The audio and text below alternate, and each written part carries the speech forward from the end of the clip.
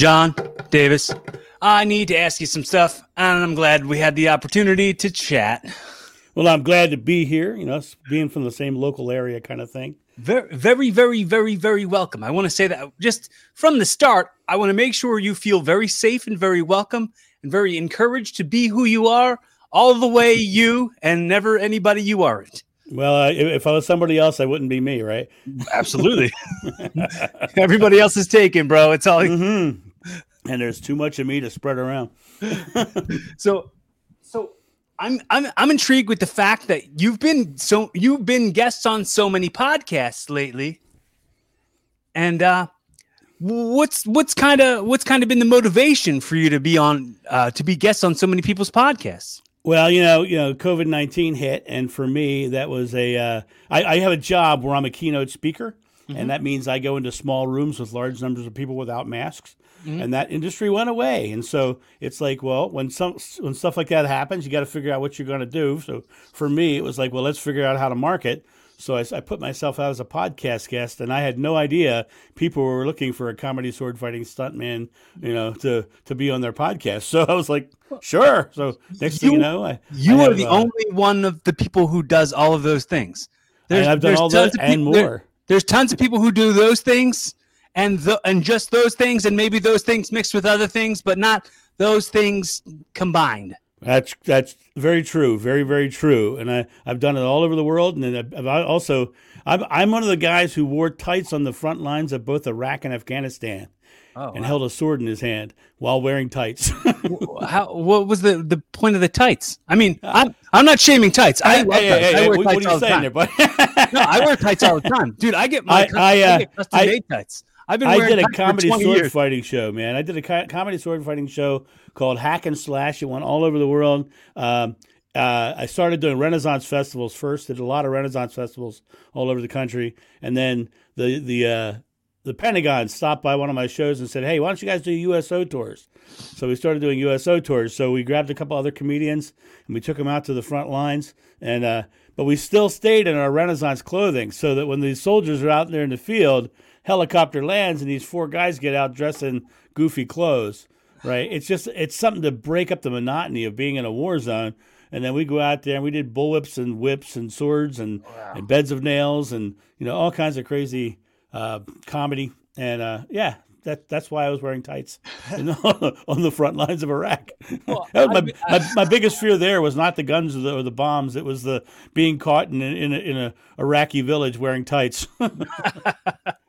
Yeah, I mean, wearing tights can be scary at first.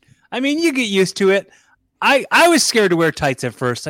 I started wearing tights in like the early 2000s. So, and why were you wearing tights? I'm a pro wrestler, man. There you go. There you go. It's part of the job. You just wear tights, and my part of wearing tights is like I have to make sure I'm so proud of these tights. Like these are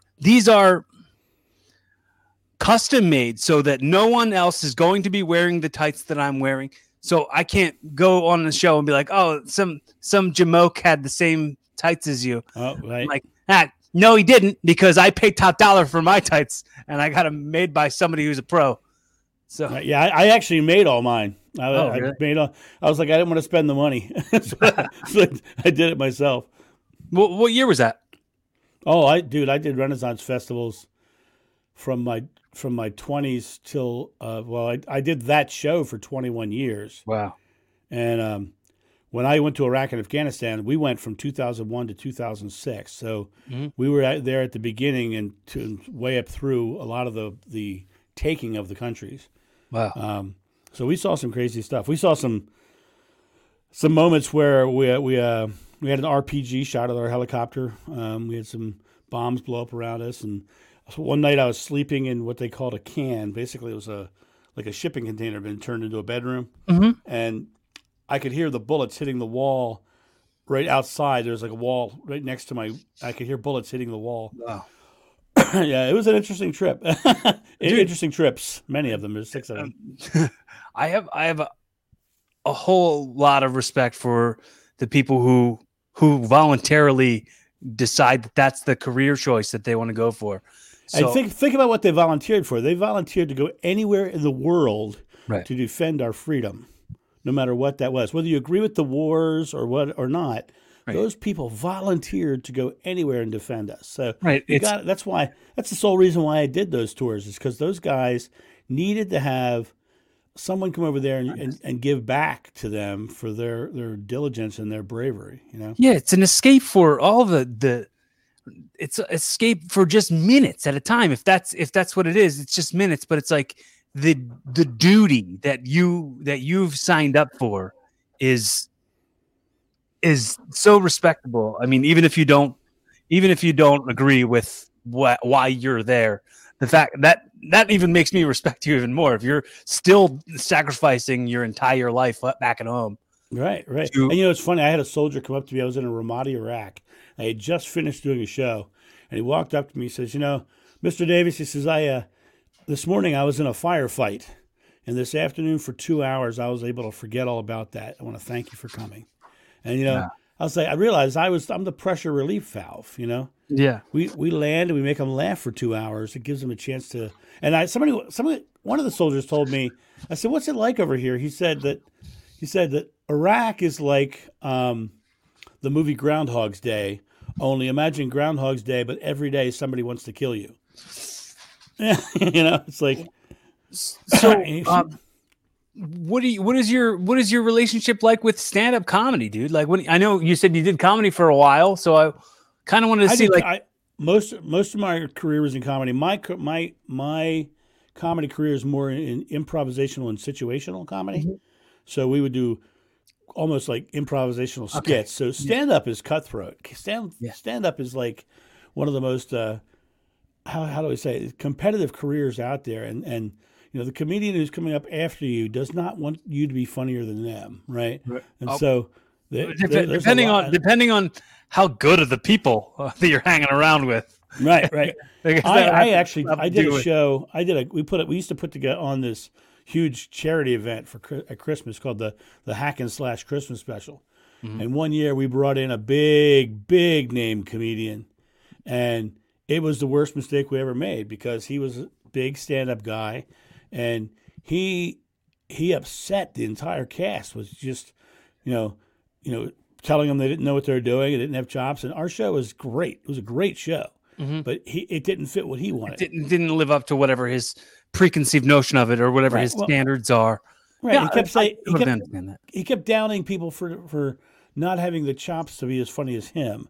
And he was funny, but I didn't think he was any funnier than anybody else who was there, because we had some really, really good talent there. Okay, so tell me who it is without telling me who it is.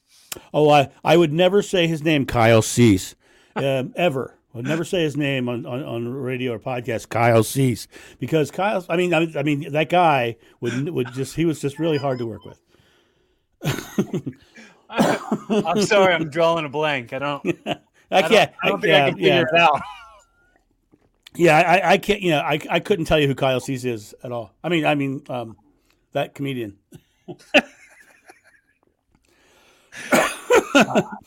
But so, have you ever tried stand-up? I have not tried stand-up, and I applaud him for going as far as he did, and I applaud anybody who does stand-up, because it is you alone with a microphone, and you are the only one responsible for whether you fail or succeed. You don't have a partner up there with you. It's a tough job, and so I applaud him for that. But when you come back to a team, you need to be able to work in a team. Right. Man, that's another facet in me, is like I'm such a huge stand-up comedy nerd, as well as somebody who's been doing stand-up comedy for a couple of years now. So when you talk about the comedy and the chops that come along with it, and the vulnerability inside of, like, I'm going to stand here and say things that I think are important enough for you to listen to. And I mean, that I guess that comes back to like going to the keynote speeches that you do. You are like, I've got this confidence that's telling me that I've got to tell you a thing that you've got to know, and you can't say anything but listen. You got to sit here. The thing is, you got to knock them down quick. Mm-hmm. I'm fortunate because my speeches are based in empowering themselves to do more. So I'm giving them information that they want, like big time, but I'm delivering it like I used to deliver my comedy show, right? I actually use whips and nunchucks in my corporate speeches, right? And at one point, I end my main corporate speech with bringing a person from the audience and in under 5 minutes teaching them to crack a whip and hit targets out of my hand. Okay. So I'm doing stuff that they've never seen before. I don't use any PowerPoint or any of that crap. But when I step on the stage, I have to own them right away. So I step on stage and I make a joke about, wearing tights and living in the woods. I worked at Renaissance festivals. For you guys who don't know what Renaissance festivals are, that basically means I was wearing tights and living in the woods. Like the PowerPoint presentation of like your keynote speeches or not yours, but I'm saying anyone's like who's a motivational speaker. That's too basic. That's too hack. That's too like. I know you like the word hack. Hack means good things for you, but hack that mindset, yeah. but I actually played the character of Hack, Hack and Slash. Oh wow, that's awesome. Yeah, all this wordplay comes back full circle. Right. Well, I'll tell you something interesting about the PowerPoint thing though is like, they've proven scientifically that when you turn a PowerPoint presentation on, it actually shuts down the part of the brain for content retention. So by turning it on, you're splitting their focus, and they're not getting the information that's on the screen.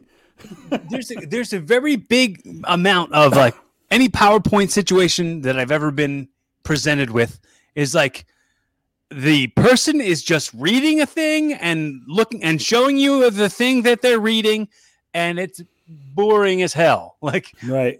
That's pretty. Now, I've the only time I've ever seen PowerPoint used effectively is when the person on stage doesn't actually look at it, but the jokes that he's performing are happening on the screen behind him.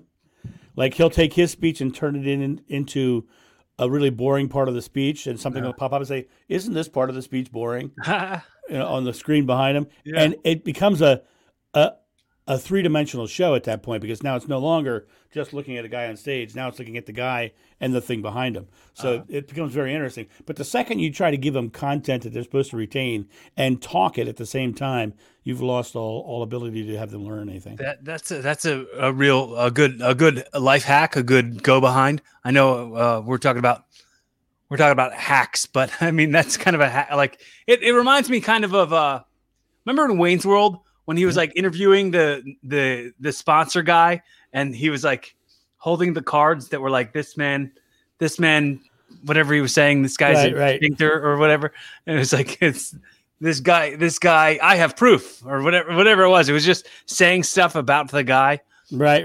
It's like the old fashioned "I'm with stupid" shirt. Right. Exactly. Right. But the guy's not seeing the "I'm with stupid" sign because it's too far ahead, and only the people witnessing it are seeing it. It's cool, man. It's cool. So you did also inside. You just did the theater fight choreography. I did theater fight choreography. I did some film choreography. I'm mainly, when I work with film stuff, though, I'm usually a technical behind the scenes guy. Mm-hmm.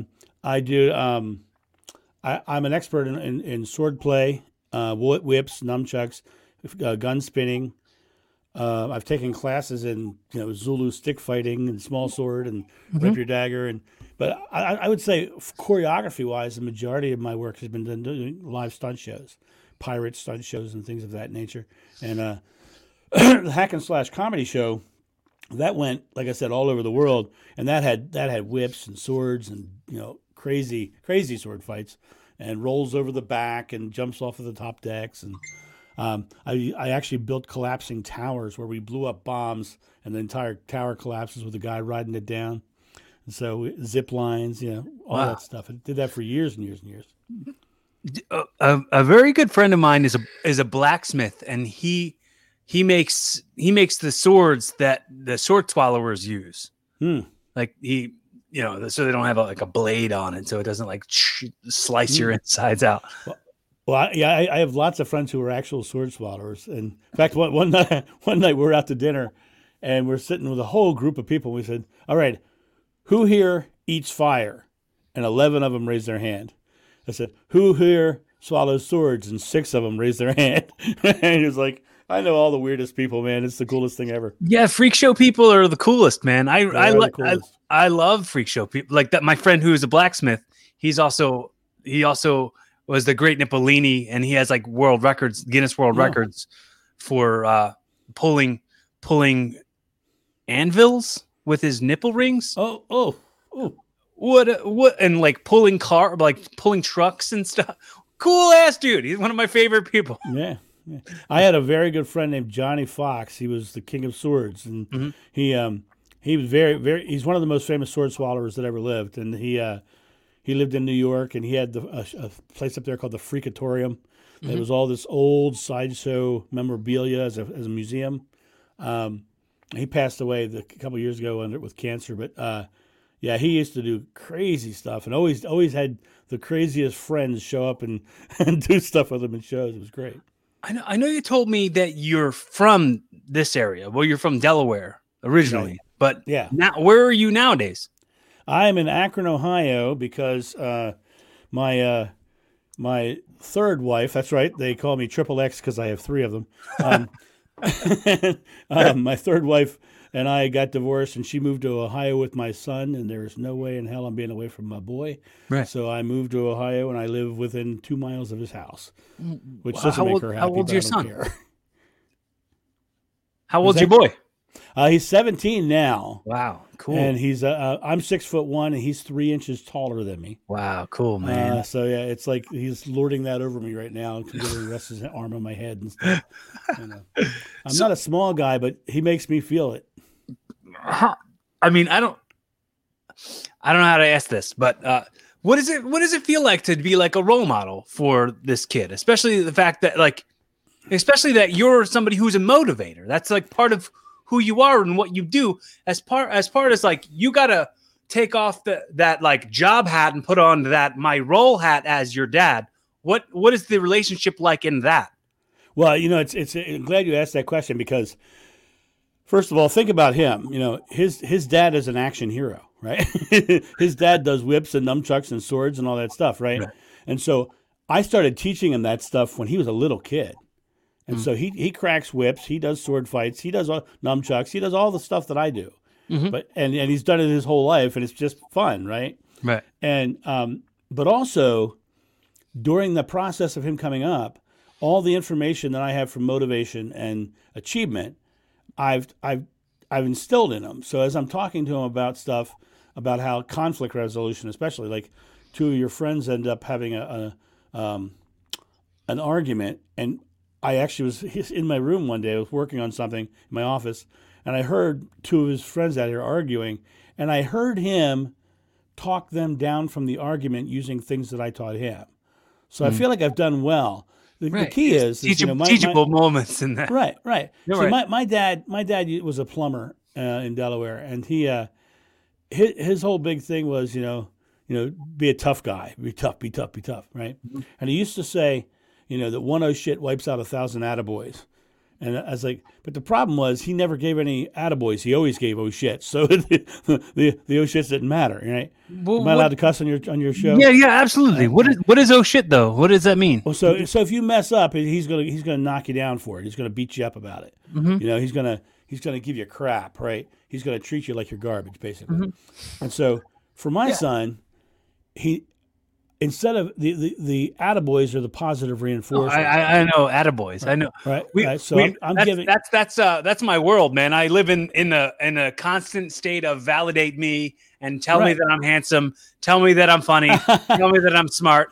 I live in that like attaboy all the time to me. Right. But the thing is, somebody has to give it to you, right?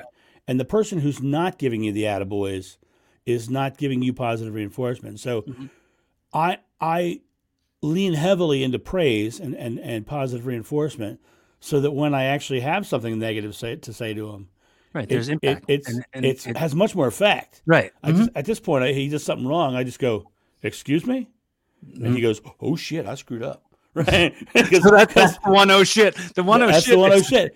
1 shit wipes out 1,000 attaboys. So he hears that one moment of "excuse me," and he knows that he messed up. Okay. But he's also confident in the fact that those 1,000 attaboys says he's secure and confident. So he knows he's in a good place still. So John, what is now I was talking about that, like that ego hole, that validation that we seek, that reciprocal, like not reciprocal, the rhetorical conversation that we have with audiences, that where it's like we're speaking and you're listening and we have things that are interesting enough for you to hear. I'm somebody who is on a public platform who's wearing tights in front of strangers. And what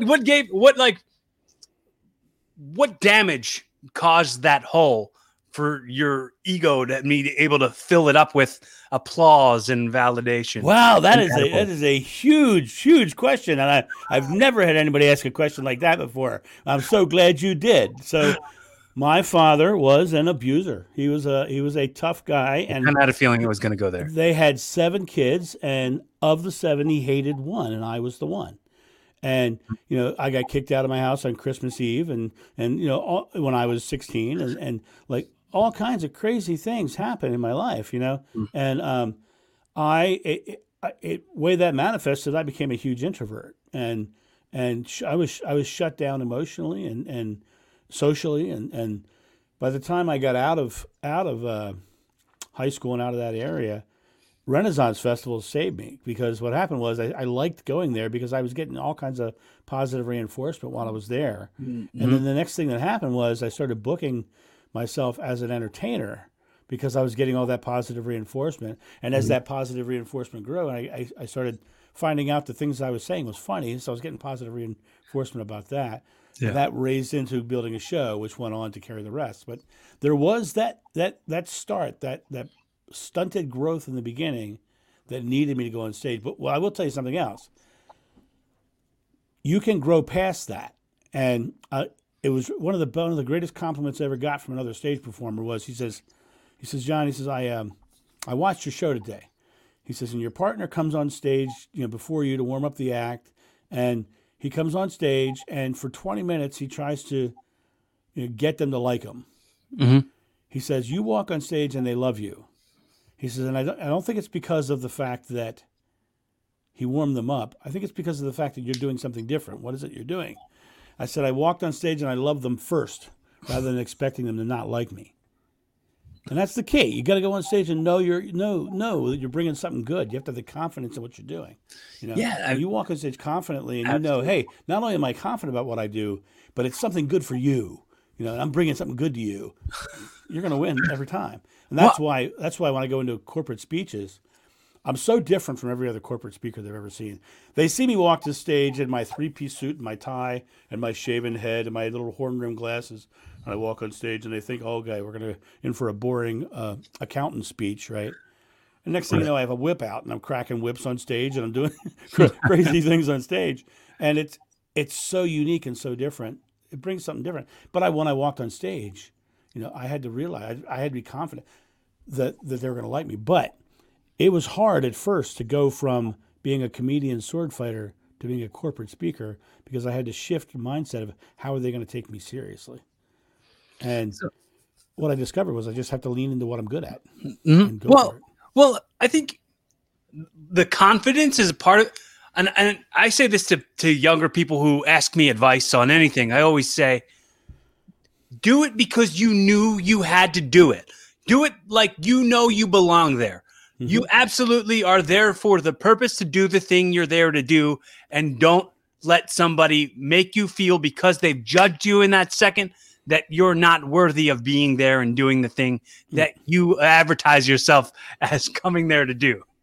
Yeah, if you're focused on what they're gonna think of you, then you're living their life and not your own. You need to go out there and live you fully. So, if you want them to love you for you, then you have to be you fully.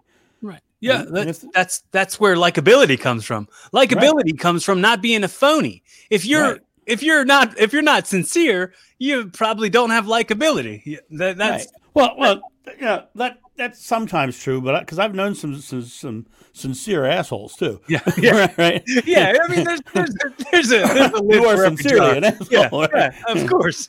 There's a circumstance for everything that's outside of the normal. But I talk to people all the time about, especially people who are like, they see me with my 3 ex-wives, right? They're like, how did you find one? I say, well, the way I found one was interesting. I was myself, and I lived me fully, and did the things I wanted to do, and talked to people that were at the same place doing the same kind of things. Mm-hmm. How I lost my wives was allowing them to change me from being me. Mm-hmm. And so if someone's trying to change you, they don't love you. They love what they want you to be, right? So I lost 3 wives because they wanted me to be something different than what they were attracted to in the first place. Well, yeah. So, I mean, I've honestly I've been kind of dealing with that forever, because I think the main idea is like, oh, this is something different than everybody else. Let me get my hands on it.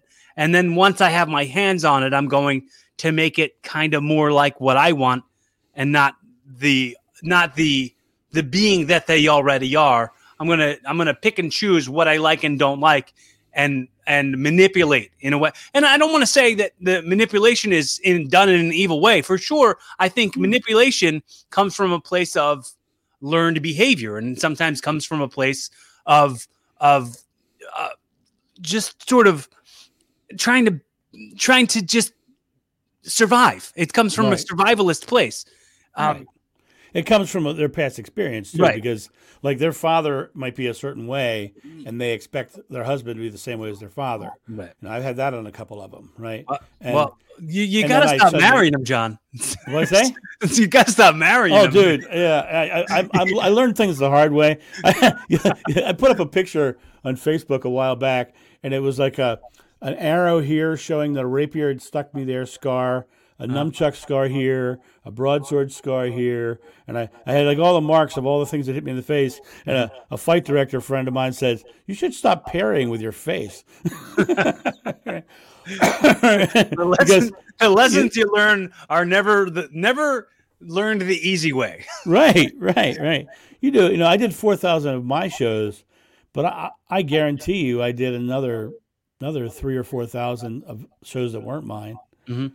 So I'm probably rounding closer to 10,000 shows that I've done that are, sword fights and crazy things. And yeah, dude, we're of the same brand, you and I.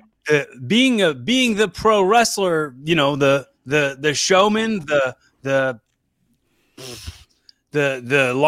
lessons learned the hard way. You take bumps the wrong way, and you learn, so that I mean, I also can't count how many shows I've ever done, but I know it's just up there. I mean, I was doing it since, I don't want to say was doing it, because I'm still doing it, but I'm saying I started doing it in like 98. So if I'm still doing it all this time later, I for sure cannot count how long I've been doing it. I can't count how many shows. I went through. The only reason I know it was how many it was is because we did tally. Oh yeah, and also you were probably getting paid for them. Well, we were getting paid for it, but I was literally. We have a logbook for the Hack and Slash show where we would tally the shows, because we wanted to hit milestones, because for marketing purposes, saying, "Hey guys, come to the next show. It's our 1,000th show." Right. Huge marketing, and then you have the 1,000th show T-shirt that you sell, and right. So it's all marketing. It's gimmicks, bro. It's gimmicks. Right. In wrestling, we would call the T-shirts you sell. Those are your gimmicks, that you're selling gimmicks. So I for sure get it, but with wrestling, there's tons of times when you make towns and you're not getting paid, and you're basically doing it because you love it and for no other reason. Right. It's kind of like practice to get better, and it's definitely the addiction to the validation. It's addiction to the claps and the applause. And I know a lot of guys who are professional jousters, and I mean on horseback, full armor, getting hit by poles and knocked to the ground. Right. Some of them have been knocked unconscious multiple times, severe injuries. They make no money. Most of them, right? The company makes money, but jousters themselves usually don't make that much money. And they all do it because at the end of the show, They are the knight in shining armor riding down the field talking to the pretty girls Right. who all have a fantasy about being with the knights in shining armor, right? So there's an ego element in most anything we do in life. You know, it's a matter of the word ego to me is an interesting word because ego in the original language of Hindi, it just means self-awareness. But you can be balanced in one way or another. You can go into the big ego and think you're the greatest thing since sliced bread, or you can have the ego diminish from you and be undervalued and beat yourself up. So it's a matter of it's a matter of keeping the ego balanced. Oh, dude, it's a constant balance, and there's no absolute. I've got it nailed. I'm all the way set on how good my ego is. It's a constant work. The work never ends. Right. And you know what, dude? Honestly, John, I've said this a million times on the podcast, and I'm going to say it to you. And you can use this. You can apply it. You can say it in your speeches. If you give me credit, cool. If you don't, whatevs. But I always say, in stores, the bookstores, there's a section. It's a multi-billion-dollar section of self-help books. Mm-hmm. You go there. Brian Regan just did on his new special. It's a side note. He was like, I went to the bookstore and I asked the lady to help me find the self-help section. And she went, why don't you try to find that yourself? Oh, that's so good. But I was saying this is a multi-billion-dollar industry, the self-help. But there's no money made in the self-fix section because that doesn't exist. You have to continue to do the work. There is no magic wand. There is no cure to depression. There's no cure to sadness. There's no cure to having an unhealthy ego. That's all work that you got to continue to do. The prescription is self-reflection. Right. Life is motion, and if you're not moving, then you're not achieving anything anyway. It's like when you look at a river going down a mountainside, that river, when it's moving, it's got air and oxygen and life. When you pick that same water and you put it in a puddle and let it get stagnant, it becomes poisonous and bugs lay their eggs in it, right? So your motion is where life is. So if you want to achieve anything, when I talk about, my life, I've been a stuntman, a fight director, an artistic director, a keynote speaker. I've been a landscape designer. What else did I do? What else am I doing? And what else am I going to do? That's the way my life works. Mm-hmm. There is no limitations to what I can achieve and what I can't achieve. It's a matter of me saying, I'm not stopping. I look at it this way. Our life is a book that we're writing, and we can write whether it's a comedy, a tragedy, or an adventure story, and we never have to write a conclusion until we decide to write a conclusion. Right. Well, it's like, it's funny because people... I cringe when I hear people say that something ruined their life, and I'm like, your life isn't over yet. It's not. You can't ruin it. You got so much more life. I always cringe when they say they were the love of my life. I'm like, no, they weren't. They were the love of that part of your life, but your life is still going, right? Another thing I say all the time, and once again, apply it and use it if you want. If you want to do it in your speeches, cool, whatevs. I don't mind if you credit me or not. But I always talk about the birth to death. Let's say ideally 100 years. Mm-hmm. So your childhood sucked. Your parents abused you, and you carry that anger. When it was this much of that, it was this tiny portion of the 0 to 100 years. It was just 10 years of that. How many other 10 years have you lived since then? I know it's years is a weird word, but for sure, how many other 10 years have you had? Right. But, and then if you're in a relationship that's 2 years and it was the best and it was great for most of it, and then it ended terribly. It's like, but it was only 2 years out of the 100 years. Like that's only it's a little tiny portion. It's be life defining. And then that's the other part I say about, like, careful what you really identify with and what you're gonna like bite into and own that as who you are and what you continue to be, because you can continue to be whatever you want. You don't have to be Well, and it's the same thing about grief as well. When someone passes away, right? And I have a friend of mine right now who her mother passed away a couple of years ago, and she still pines for her mother every day, right? Hmm. And I said to her, I said, if this is your mom's life, the part that you're focused on is this little bit at the end. All the rest of this was the part you loved her for. Why don't you, instead of focusing on the stuff that you didn't like, focus on the good stuff. Think about the good things, right? And then, she would want you to remember her this way, not this way. Right. Yeah, It's your also mom. like the people who love you like that wouldn't want you to mourn over them for that long. And they want you to be happy, right? Mm-hmm. And mourning, if there is another side and they're looking over, they don't want you to be mourning and have a horrible time here. They want you to have a good time. Well, right? like it's weird. It's my grandmother's dog. We took my grandmother's dog after my grandmother passed away, and he lived with us for the rest of his life. And I got really close to them. And one day, I came home and I found him dead. Oh, Like I found him like he had shit all over the place. He had puked all over the place, and his body was laying there. And I couldn't think about Buddy and not think about that moment. And I'm like, I had so much time with him where I just loved him so much. And it was like, I gotta, like, that was what we signed up for, I guess. We signed up for taking care of them at the end of their life. right. But I had a lot of times where I like couldn't think of him.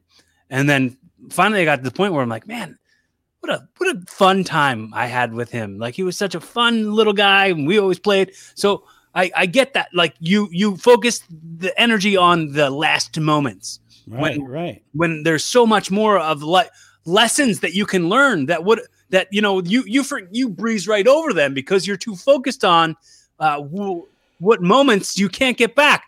I always say this, and once again, take this if you want. We waste too many right nows on right nows we'll never get back. Right. And right now is the only moment you have because it's the only moment you can do anything. I mean, you can't go to the store next Thursday right now. You can't go to the store last Thursday right now. There's only one moment that you actually friggin' live, and it's this one. So you have to make this one a good one. It's interesting you talk about your dog. I had a 110-pound Rottweiler named Odin. He was the greatest dog ever. I got him when he was 2 weeks old, and I literally bottle fed him because he was so young and carried him in my pocket. Eventually he was this gigantic dog, and he lived to 12, which is very old for a big dog like that. Yeah, big dogs. And he ended up getting bone cancer, and it was a horrible death.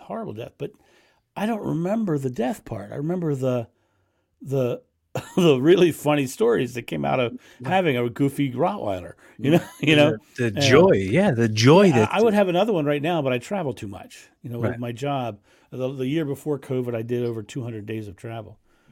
Dude, you know what I was thinking of when you said something about when you were talking about the love of your life, and you were talking about the moments where you've got to change and you got to do. I went right back to you talking about the fact that you're now trying to be on a bunch of podcasts. You're trying to be because what you did do isn't a thing you can do, so you had to adapt. So that then cyclical comes right back around. We are adapting. We are a constant. That's why the show is called Evolving. That's what. Right. You talk about those podcasts. I in the past 2 months, I've done 22 of them, and I have 19 in queue right now. Right. And I'm stacking them and keep going because if I can't go speak, then my job really is to be out there and be known. Right. So I'm doing as many as I possibly can. The other thing is that, while COVID's going on, I'm writing my book. I'm doing online courses that are going to be coming out next year. So when all this crap happened, I could have easily said, "Well, God, I'm done. I'm over. My career's over." No, this is just another opportunity, and I kept the motion going.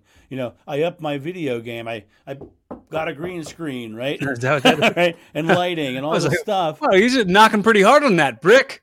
Yeah, pretty good, right? So that's because I have knuckles of steel, buddy. Knuckles of steel, right. But yeah, it's like I got the green screen. I got the lighting. I did all the stuff because it was like, okay, I'm going to stay in motion. Now I'm marketing and things are great right now. When I come out of this, because I was staying in motion, I'm going to come out of it with more live speeches and virtual speeches. I'll be able to do those now because I wasn't doing them before. And I'll have my books done. I'll come out of it with so many more products, and I'll make so much more money because of COVID than I ever did before when I was traveling 200 days a year. Well, it's the thing that I always quote this. I've talked about it on this podcast a billion times. I actually had this guy as a guest on back in like 2003. A friend of mine who's a wrestler, he wrestled under the name Messiah. And in 2003, in August, these men, the beginning of August 4th, these men broke into his house and they took hedge clippers and they cut his thumb off. No, they cut his thumb off and he fought them off and they left.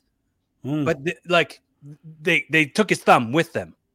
But then he came back to wrestling 3 weeks later, and he said, "I was standing in the locker room, and he had there was a camera crew with him, and he was right near me, and he held the hand up with his thumb missing.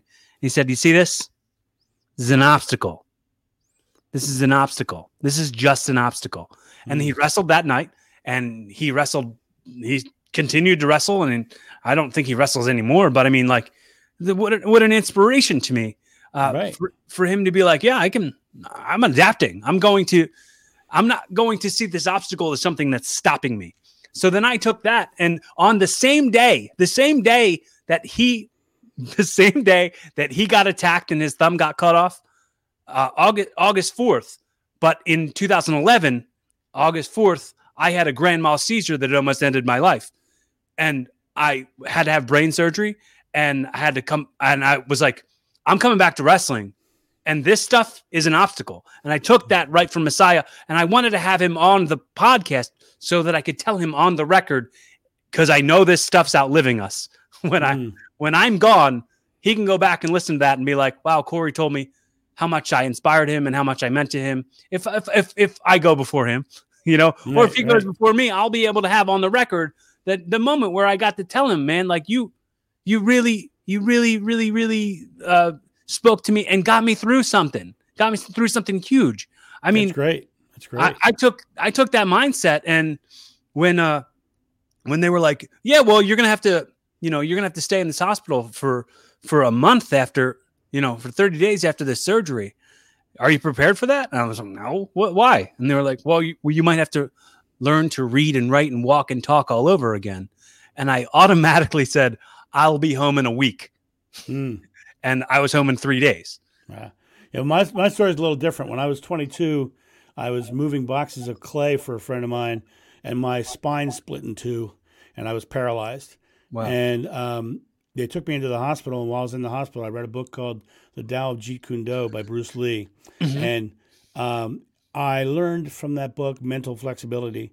So that obstacles thing that you're talking about, it's the same thing. It's just something in the path to get where I want to go. It took me a year and a half, and the first 30 days was just being able to get my upper torso to lift off the bed. And then the first year was just to get back to the ability to be able to walk like a normal person.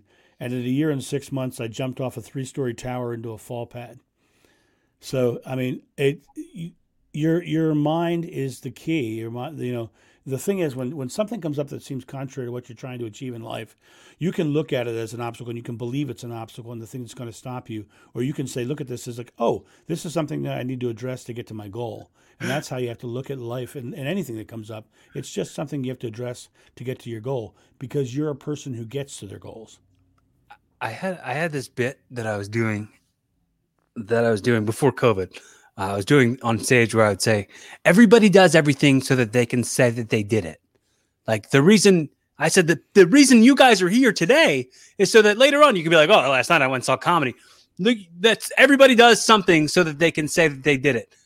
And I was like, well, I said, it was Thanksgiving, and my mom went out Black Friday shopping at midnight. And I snuck back in her house and I did all her dishes for no reason at all. No, not looking for any thank yous or anything. You know why I did it? So that I could come here tonight and tell you how much of a good guy I am. Yeah. It's like, but it's all that same thing. Like, man, like for you to have been paralyzed and been, man, how did that happen with the clay? I mean, it was just too heavy. At that point, I was already starting to do stunt work. I was already buff. I was lifting weights. I was going for my black belt in karate, and I was like really a fit guy. And the guy said, "Hey, come help me unload my van." And I said, "Sure, no problem." Because I just looked at it as another workout, another chance to build up my muscle. Mm-hmm. So I went out there, and he was a professional potter. He made pottery, and Mm-hmm. these are 80-pound boxes of clay. Mm-hmm. And so I got up in his van, I picked up the first one, and I twisted, and my spine literally went like this. And they took me to the hospital, and the doctor said, "John, you have a condition called spina bifida occulta, which basically means 3 of my vertebrae never formed properly at birth. And when I twisted with the extra weight that day, I literally unscrewed my back, and it literally went like fell off and pinched off the spinal column." Wow. And that's what left me paralyzed. And they wanted spina bifida. Isn't that what the sister had in Pet Sematary when they locked her in the basement? Yeah, I don't remember that movie, so I don't remember it. It haunts me. It haunts me. Spina bifida is a very severe disease. Yeah. And the worst case is the spine actually grows outside of the body. Mm-hmm. Right. Yeah, and I think that was what was. What I have is spina bifida occulta, but it's basically when vertebrae form, they come around and they form a donut, and then there's these 2 flanges that kind of marry and fuse. And 3 of my vertebrae, when they came around and fused, instead of fusing like this, they kind of missed. When that was in utero. Yeah. So we had no idea. We had no idea until the accident. Mm-hmm. We had no idea that had happened. That's very similar to me, John. Like honestly, that grand mal seizure that I had was something in utero. It was my veins in my brain weren't formed correctly. Well, that explains a lot. I'm kidding. I didn't reread to learn to read or anything. I didn't learn yet. Still, I don't know how to read.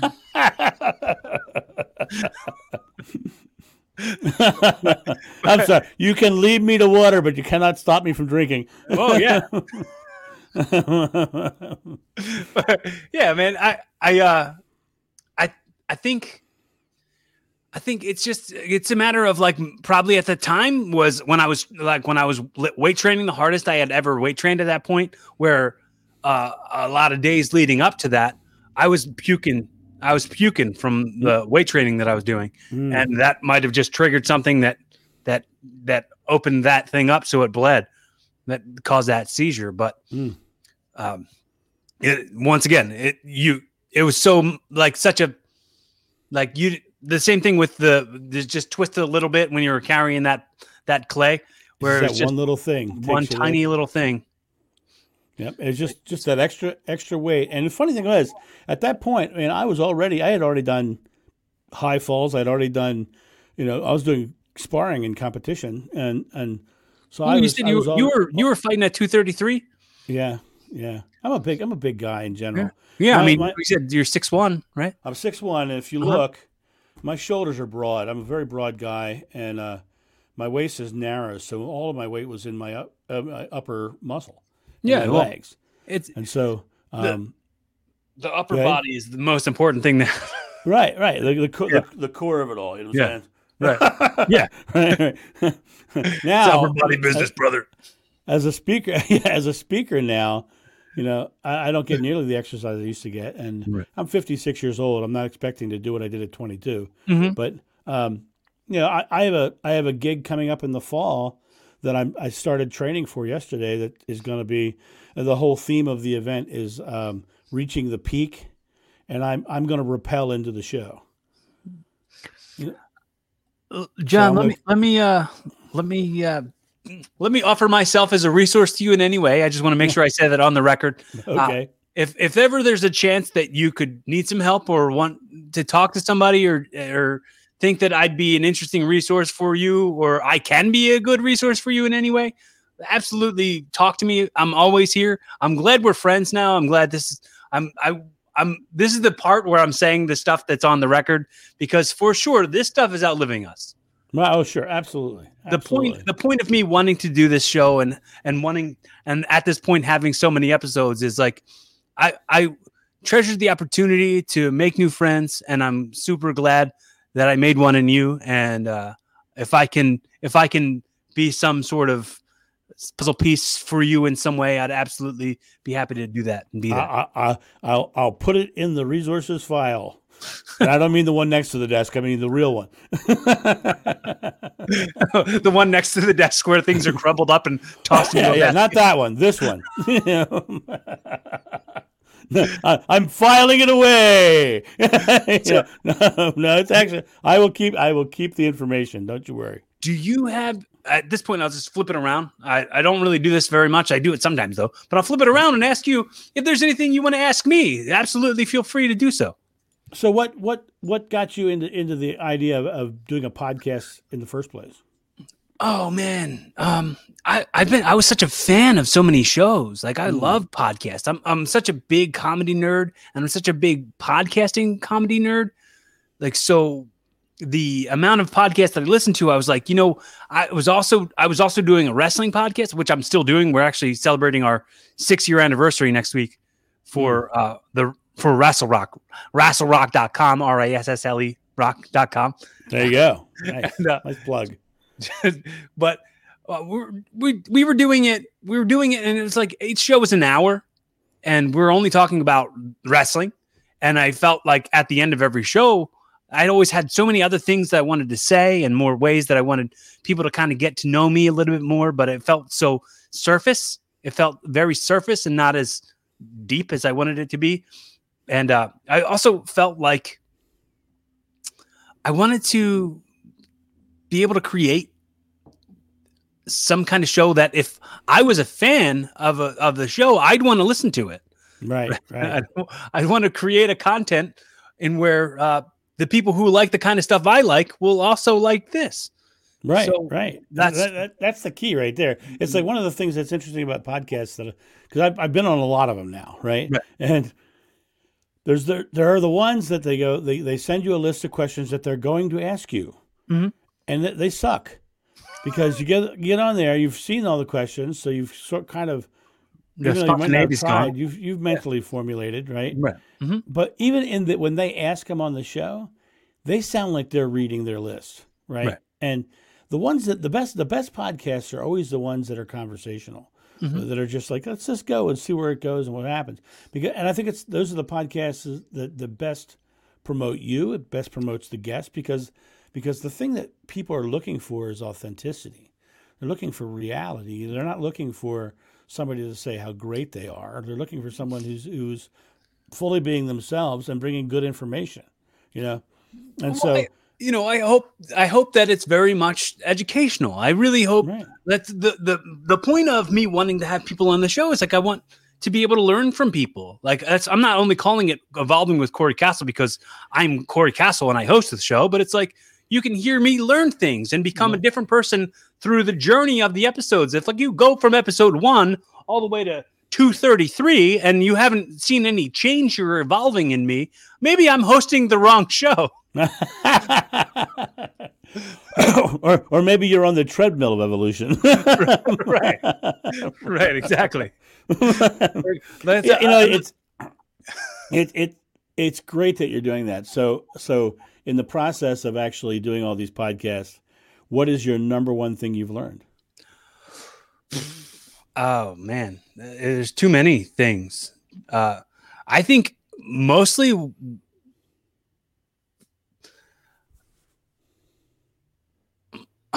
it's like don't get too personal on whether. I think the main thing is like tons of people are going to like shoot you down or not want to do it or reschedule or whatever. So the main thing I had to learn because dude, I'm so sensitive. I'm a very, very, very sensitive person. So if somebody blows me off or something, I take it very, very personally. Or if somebody doesn't respond to me, I take it very, very personally, and it hurts my butt. It hurts my butt real hard. I don't want that. You're doing it wrong. Sorry. So is that out loud? What am I doing wrong? saying I don't know, but if your butt's hurting, you're doing it wrong.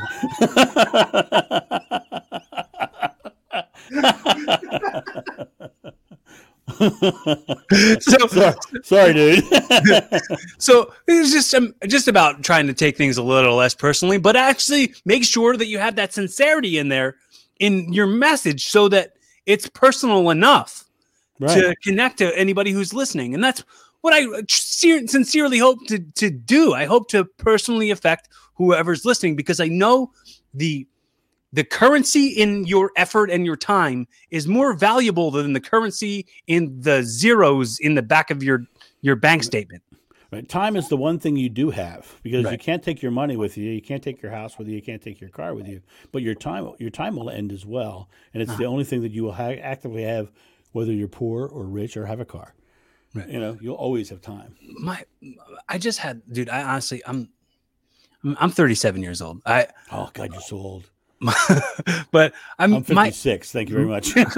my aunt is in her 60s, and we've never really had really long, deep conversations. But you should while you can. She's been calling me, so we've been having these long, deep conversations, and we go back and forth, and it's really cool. And she lives in Florida, so she doesn't have a lot of people to connect with, and I said to her, because I know she has a lot of money, and she's very like stingy with her money. Mm-hmm. And I was just like, look, who cares about your money? You're not taking it with you. Because she was also talking about this being like the end of her life.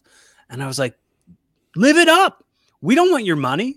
Like she's living for leaving it to us. And I'm like, my mom was the same way. Don't think that I want it at all. I would be more happy with nothing, knowing that you lived a joyful and healthy experience in the years that you've got left, versus like, oh wow, no, Terry's gone and I have her house. I said those exact words to my mother, and one of the things I'm most grateful for is the last few years of my mom's life. She and I really connected on some very deep levels, and I'm not a religious person, but I'm a spiritual person, and I study it all. I study Buddhism and Hinduism and the Baha'i faith and Christianity and all of it, and the Quran, the whole bit.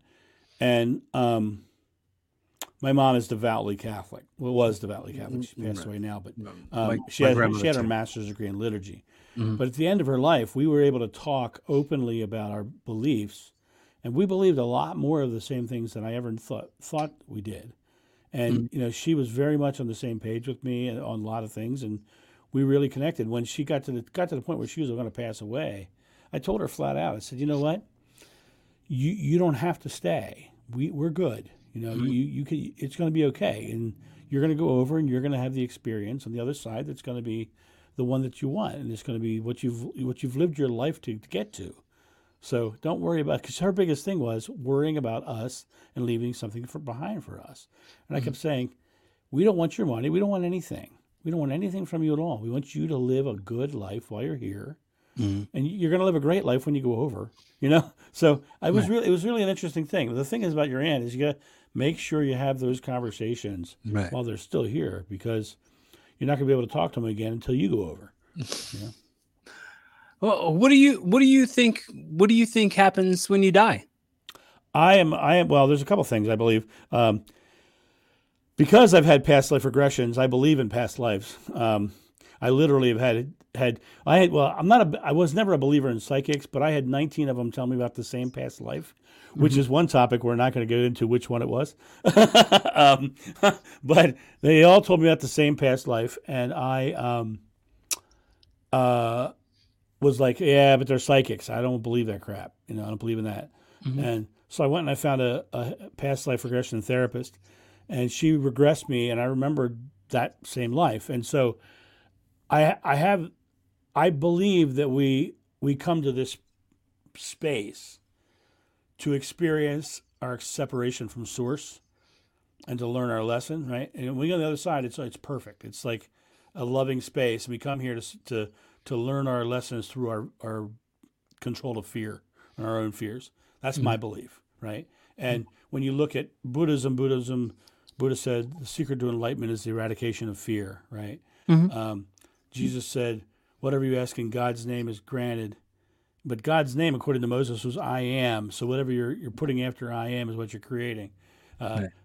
Gandhi says, be the change you want to see in the world. So you are the one creating your experience. So you literally are here creating. And what I think when you go to the other side, when you've learned everything you want to learn, there'll be another evolution on the other side that takes More you somewhere lessons. else. But I think that here, while you're here to feel your separation from Source and to learn lessons in the process. Right. Does it make sense? That does. Yeah, it makes a lot of sense. I mean, I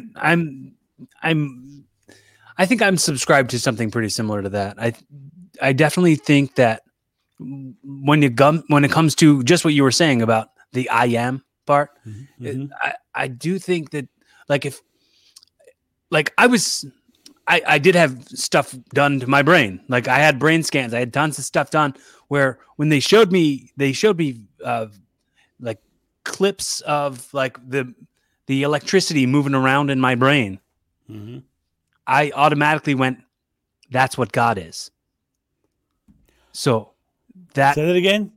That's what God is. Okay. That electricity that's keeping my brain going is what God is. Not somebody up somewhere, some other force outside, other source, I think God is the electricity, the energy that keeps our brains active, that keeps the wind blowing through the trees, that then puts the oxygen in our lungs.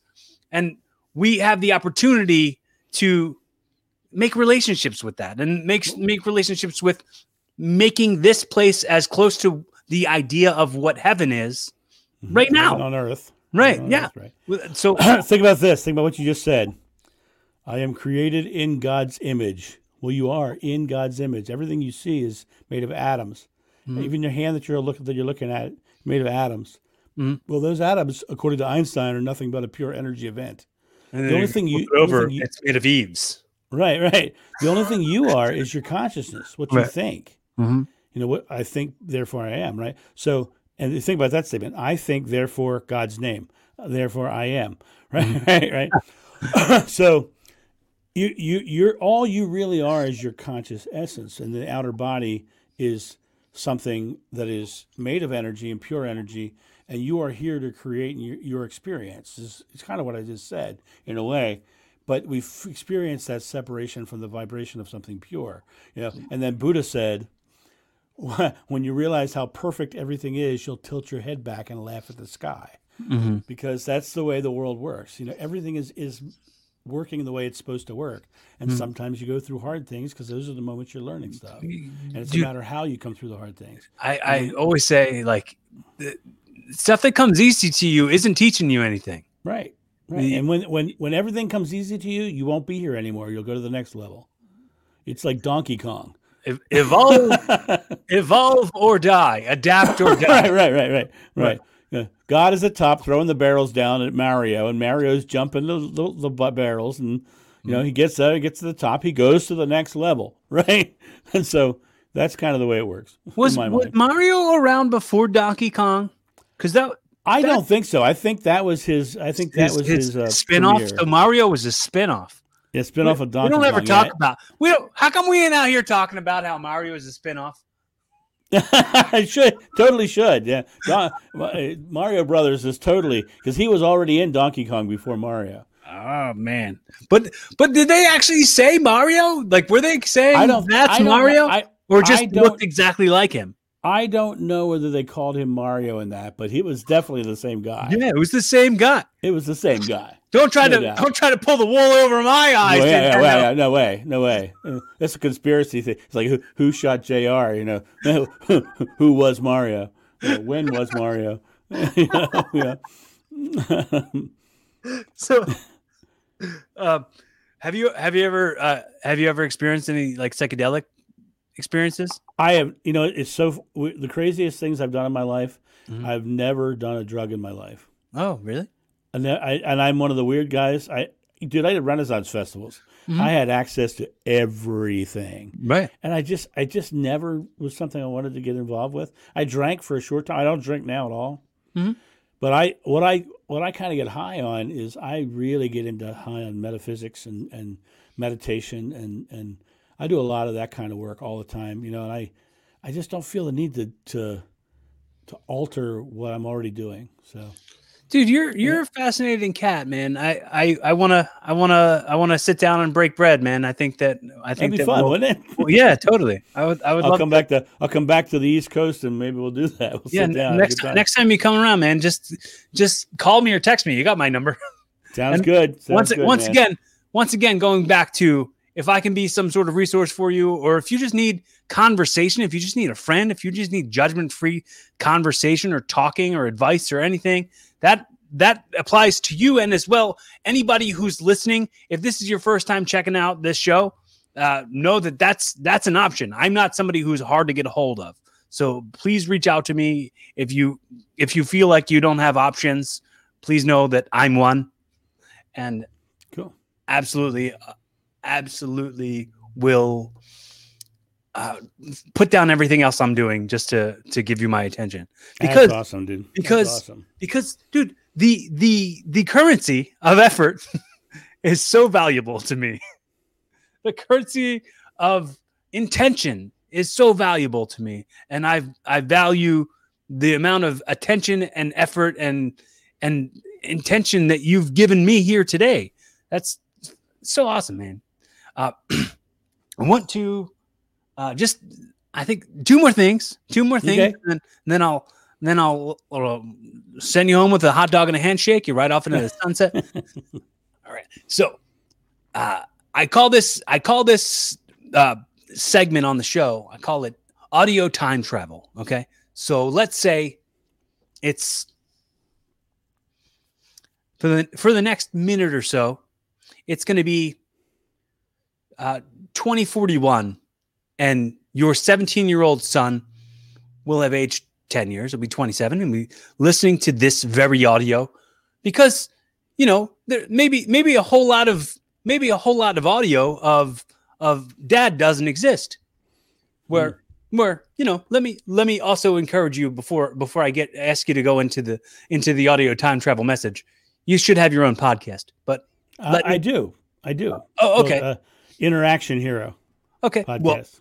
Well, I'm happy to be a guest on your show. If you ever, there you go. If you ever want me to be. So in this audio time travel, this timestamp in what 2021 has been, and the life lessons that your son can hear from you right now in this time of your life that will apply to him in 2041. So what you're saying? What lessons have I learned from 2021? Mm-hmm. I would say that no matter how dark or dire anything is, you can grow from it. I have a very good friend who's a keynote speaker, and she actually bills herself as the happiness coach, and she says you're not going through something, you're growing through something. So I would say just remember that you stay in motion, stay present, and keep moving. No, at this point, normally the way I wrap up every episode is I will say that I've hypothetically handed you this podcast. This is yours now. So this has been your pilot episode, the first episode of your new podcast, Evolving with John Davis. And in a very Jerry Springer's final thought type of way, you wrap it up in a pretty little bow and tell us what we can use to evolve to a better version of ourselves tomorrow as we are today. And then, just to keep it silly at the end, you just do your best impression of Alf and say, "Hey, Willie." I have no idea what Alf sounds like, so there you go. Just take a stab at it. So I'll do it. I'll do it as Yoda. Okay. Okay. Yeah, that's great. That's better. Okay. So big wrap up. So we have gone through a whole bunch of crazy things today. We've talked about how to achieve more. We've talked about, our past and where our struggles have been and where our struggles have gone. And today we're showing you how you can take what we've done and we've learned and learn from our experiences and go forward into the next part of your life like an action hero, not a reaction zero. So step up, go out there and do it.